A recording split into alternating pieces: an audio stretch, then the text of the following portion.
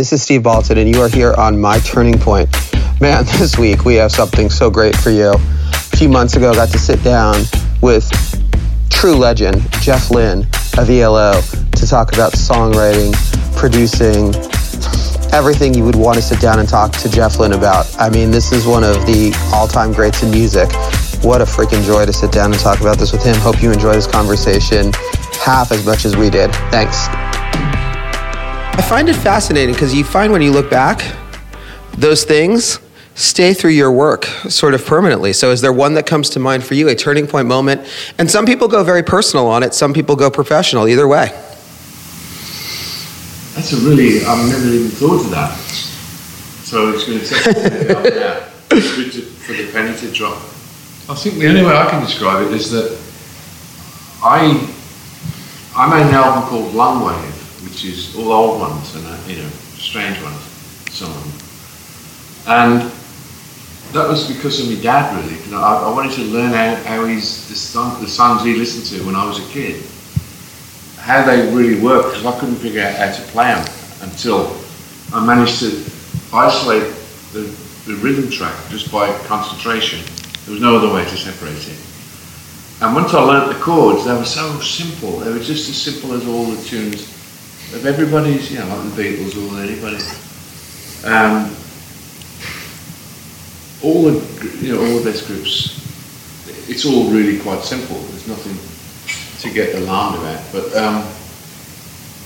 when I did that, that's when I went back to realising that I was already doing that, what I didn't know I was doing. I was using chords very similar to Richard Rodgers. I don't mean to make it sound such a cheeky bugger. But no, it's kind yeah. He uses A to F sharp minor as well, but so do I.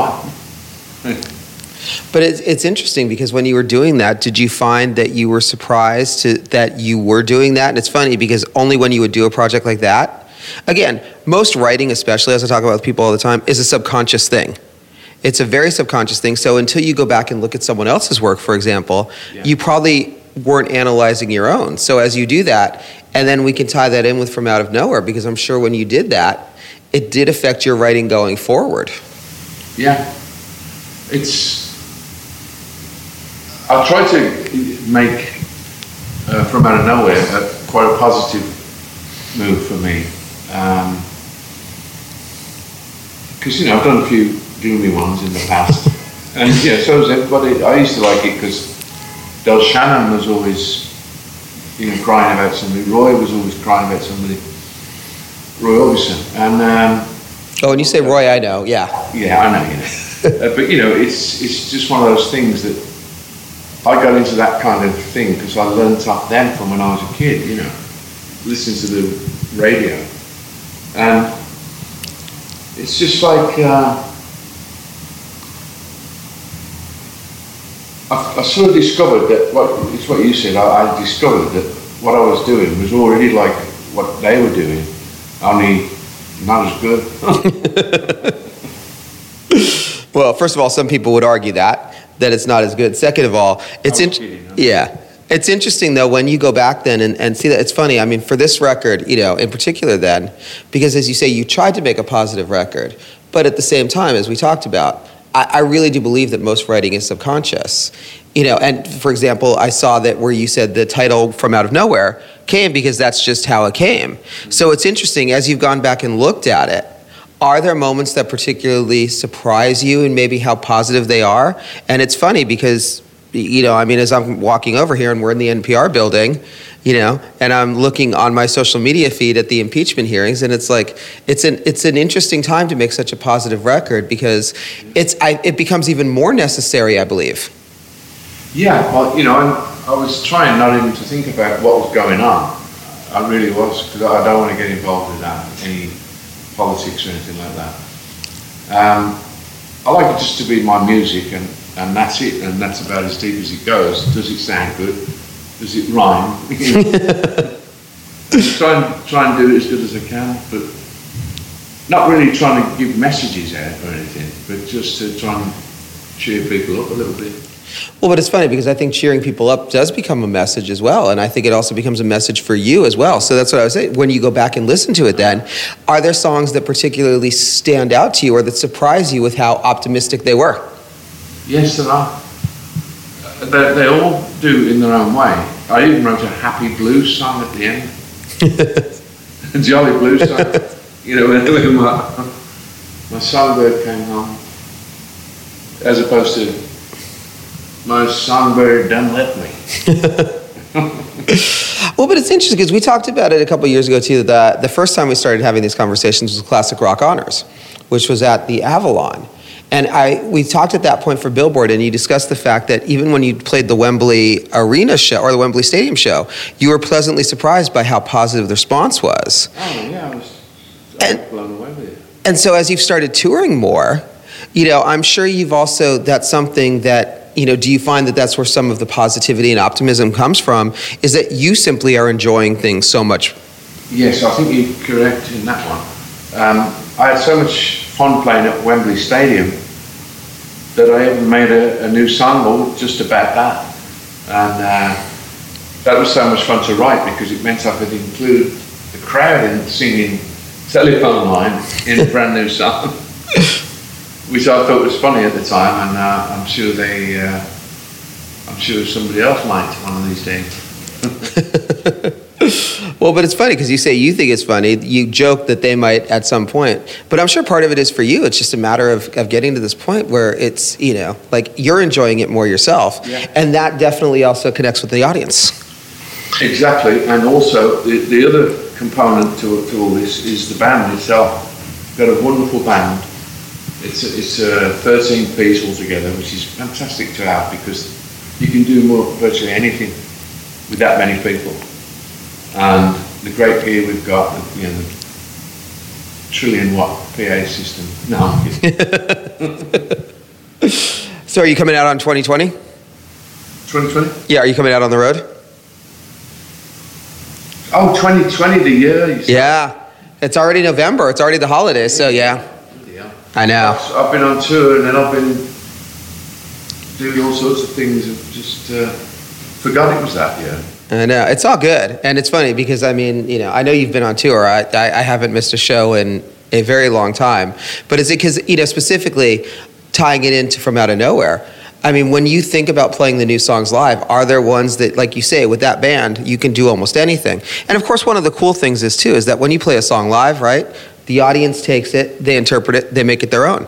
And you can see how they respond to it. So are there particular songs that you're excited to see how they respond to live? Well, we did a show, it's called the BBC in Concert. It's just only an hour, you play for an hour, and it's filmed and it's shown a couple of days later for a month or so. But the main thing is it's recorded up for the radio. That's what the idea is, in a little BBC theatre, which only holds about 350 people. And I would have not even thought about that aspect of it, and only because, the only reason I did is because we've been playing these giant arenas in America, like, you know, between 10 and 20,000 seaters. And we got used to that now. I've just got used to that, and that was like, oh no, I'm going to fill this up with sound. And of course, going into that little theatre, it was very intimate, and you could see everybody's face all the way back to the end of the room. And it's been so long since I've seen that. It's been like about up to 5 years of playing, or maybe 4 years. It's come to that it's a shock to play an intimate place, which is, I suppose, is good in a way because it means you get to play to more people all the time. Well, it's interesting though. So when you did that show, were there songs from the new album that especially because you can see their faces, so you can see them singing along, you can see them responding, versus like when I saw you at Honda Center this last time, or the Forum the year before. So as you're looking out on the faces of the 350 people or so, were there new songs that you were particularly interested or that you were surprised to see how they resonated with them? Well, I'll tell you that the one about Wembley, you know, Time of Our Life, that went down really, really well for the first time hearing, live hearing of it. and actually so did All My Love. Went down really well. They both did. So I was pleased to see that. You know, they went as well as the actual old bangers, as I call them. You know, the old bangers, and because they've been around the block a few times, there's something. Well, it's funny, and I think that, you know, again, having seen you the last 3 years, you know, it's even on this show, I appreciated the fact that you did mix in some different songs. I'm sure for you, I'm sure for you, one, it's very exciting to, when you think of touring next, have the new songs to play. But I think one thing that's interesting too, as I talk about with people all the time, when you're sequencing a live show is very similar to sequencing a record. You know, and I'm sure there are old songs that you think about how they match up with the new ones, and it kind of invigorates some of them because, again, you have to figure out ways to make Telephone Line more interesting for you on a nightly basis. Yeah, it's always that way when you have to bring some new songs into the set. Which ones you're going to give the boot? And because you can't play all night long, you know, you've got to stop somewhere. And so it is. It's just trial and error, you know. Let's try that one after it, and that's the wrong tempo, wrong key. There's always key and tempo is what it's always about. It's interesting for you. Are there shows that you've seen recently, or that you've enjoyed, or that things that you look at and you think, okay? Because I think the thing for a musician too, especially for someone like you, is you never run out of inspiration. You know. Oh, hopefully. Well, if you run out of inspiration, that's the time to go home. Yeah. You know? So what was the last show you saw as a fan that just blew you away? The last show that I saw as a fan blew me away. Or are there contemporaries, friends of yours that you go see that you are very, you know, impressed with the way that they sort of mix that vitality? Yeah, well, I think Tom Petty was my favourite, probably in the performance thing. Not only because he played a few of my songs as well in his set, you know, that we wrote together. So that was always good to see that it worked great just for him on the stage, shortly on his own, with all these millions of people shouting and for him. And it was just nice to have him been involved with the creation of those. It's interesting because I saw Petty 4 or 5 times in the last year.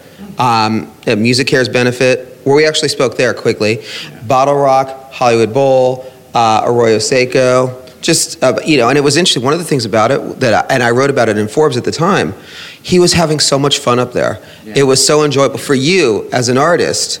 You know, when you see your friends who are having that much fun and, like you say, doing songs that you're involved in the creation of, does that inspire you not only musically, but just in the sense of like, all right, I see how much fun he's still having doing this after all these years? Yeah. Kind of. I'd probably go, I can do that. Not like him. I don't mean like him. I mean, I can do it like me. That's not the same thing at all. But I didn't get jealous of it, but I just thought, well, I suppose I could, but I'm too lazy or something like that. And then suddenly I got this offer to play at this little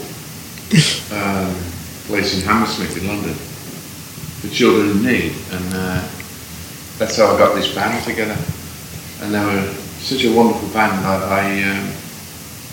I couldn't bear to let them go because I wanted to do more, and then we started doing more one-off dates and more, and then started touring, you know, and it was amazing. And I enjoyed every minute of it for the first few years.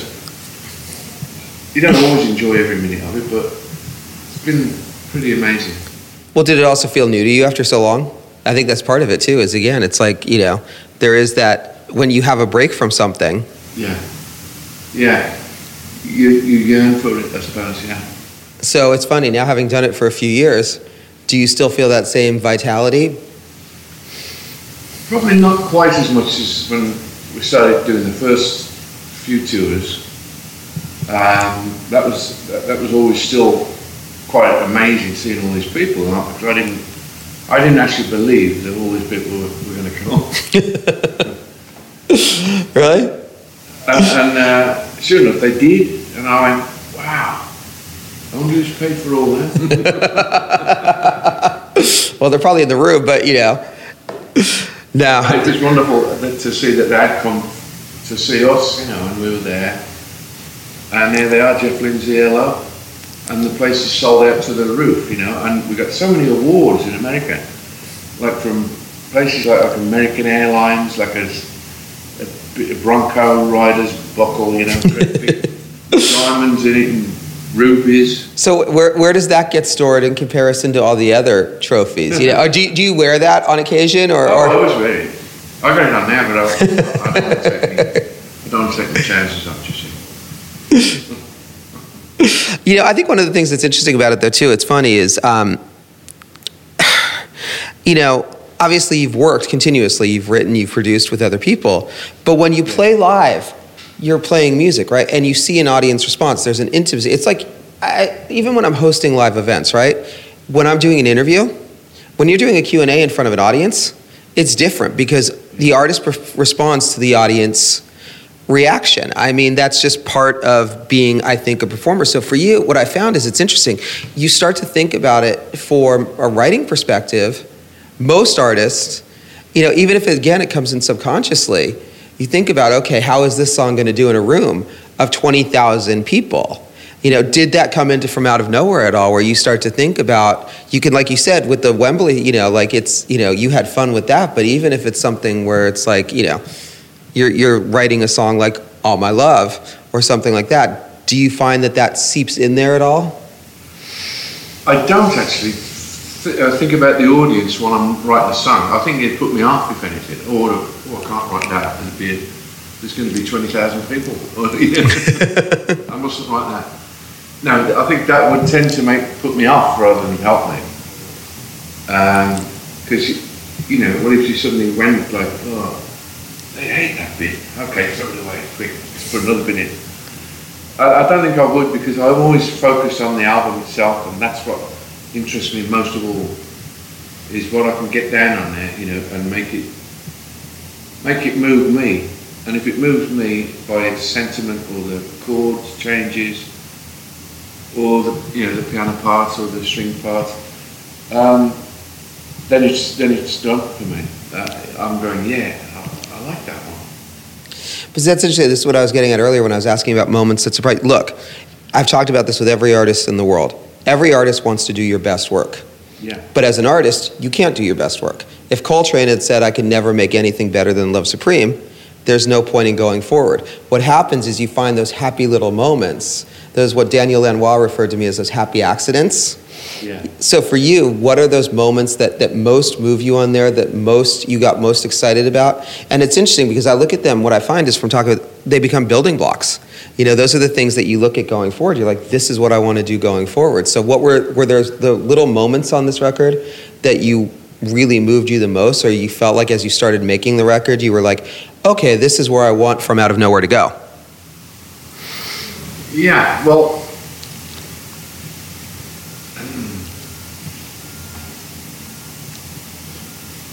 there's very deep questions at this time in the morning.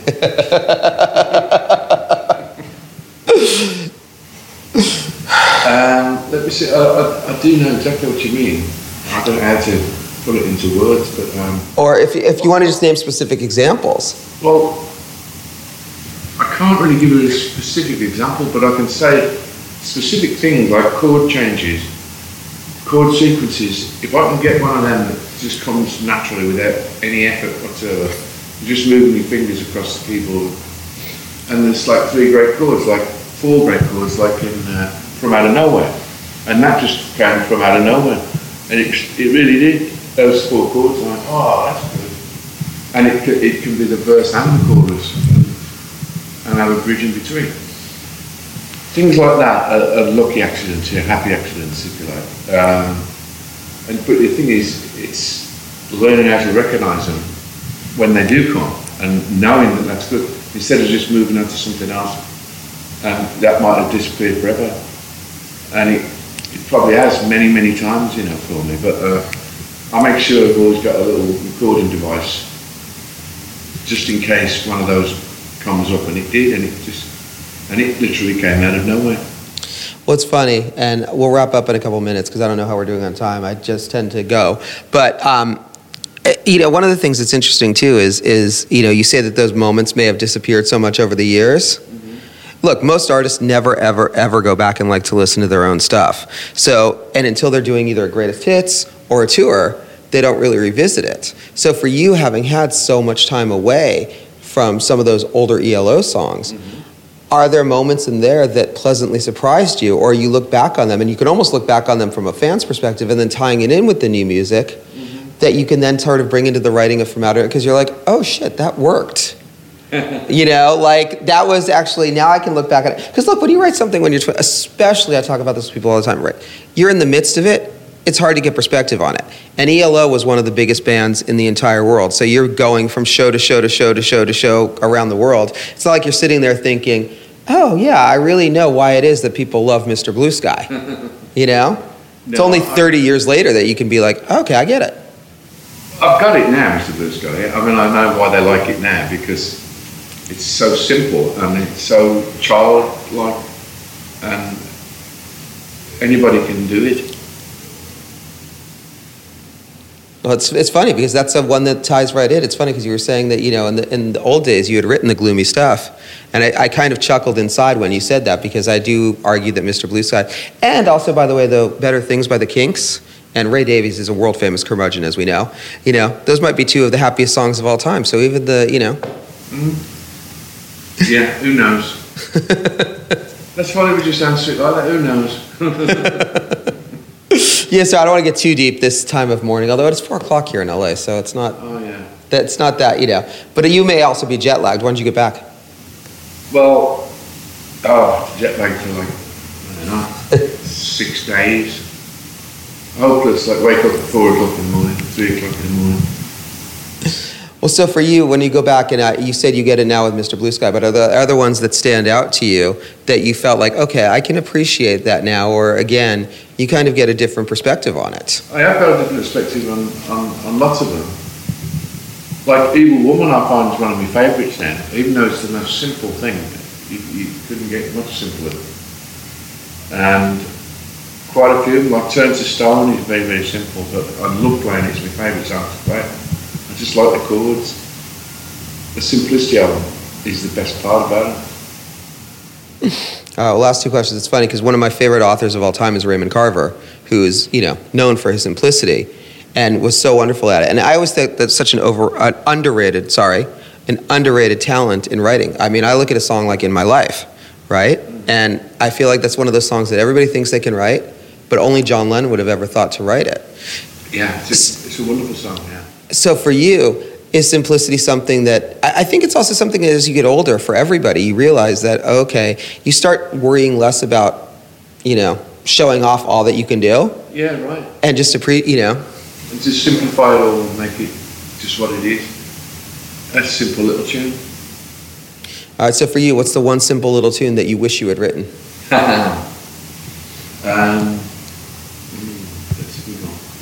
I would think one of them would have to be Only the Lonely by Roy Orbison.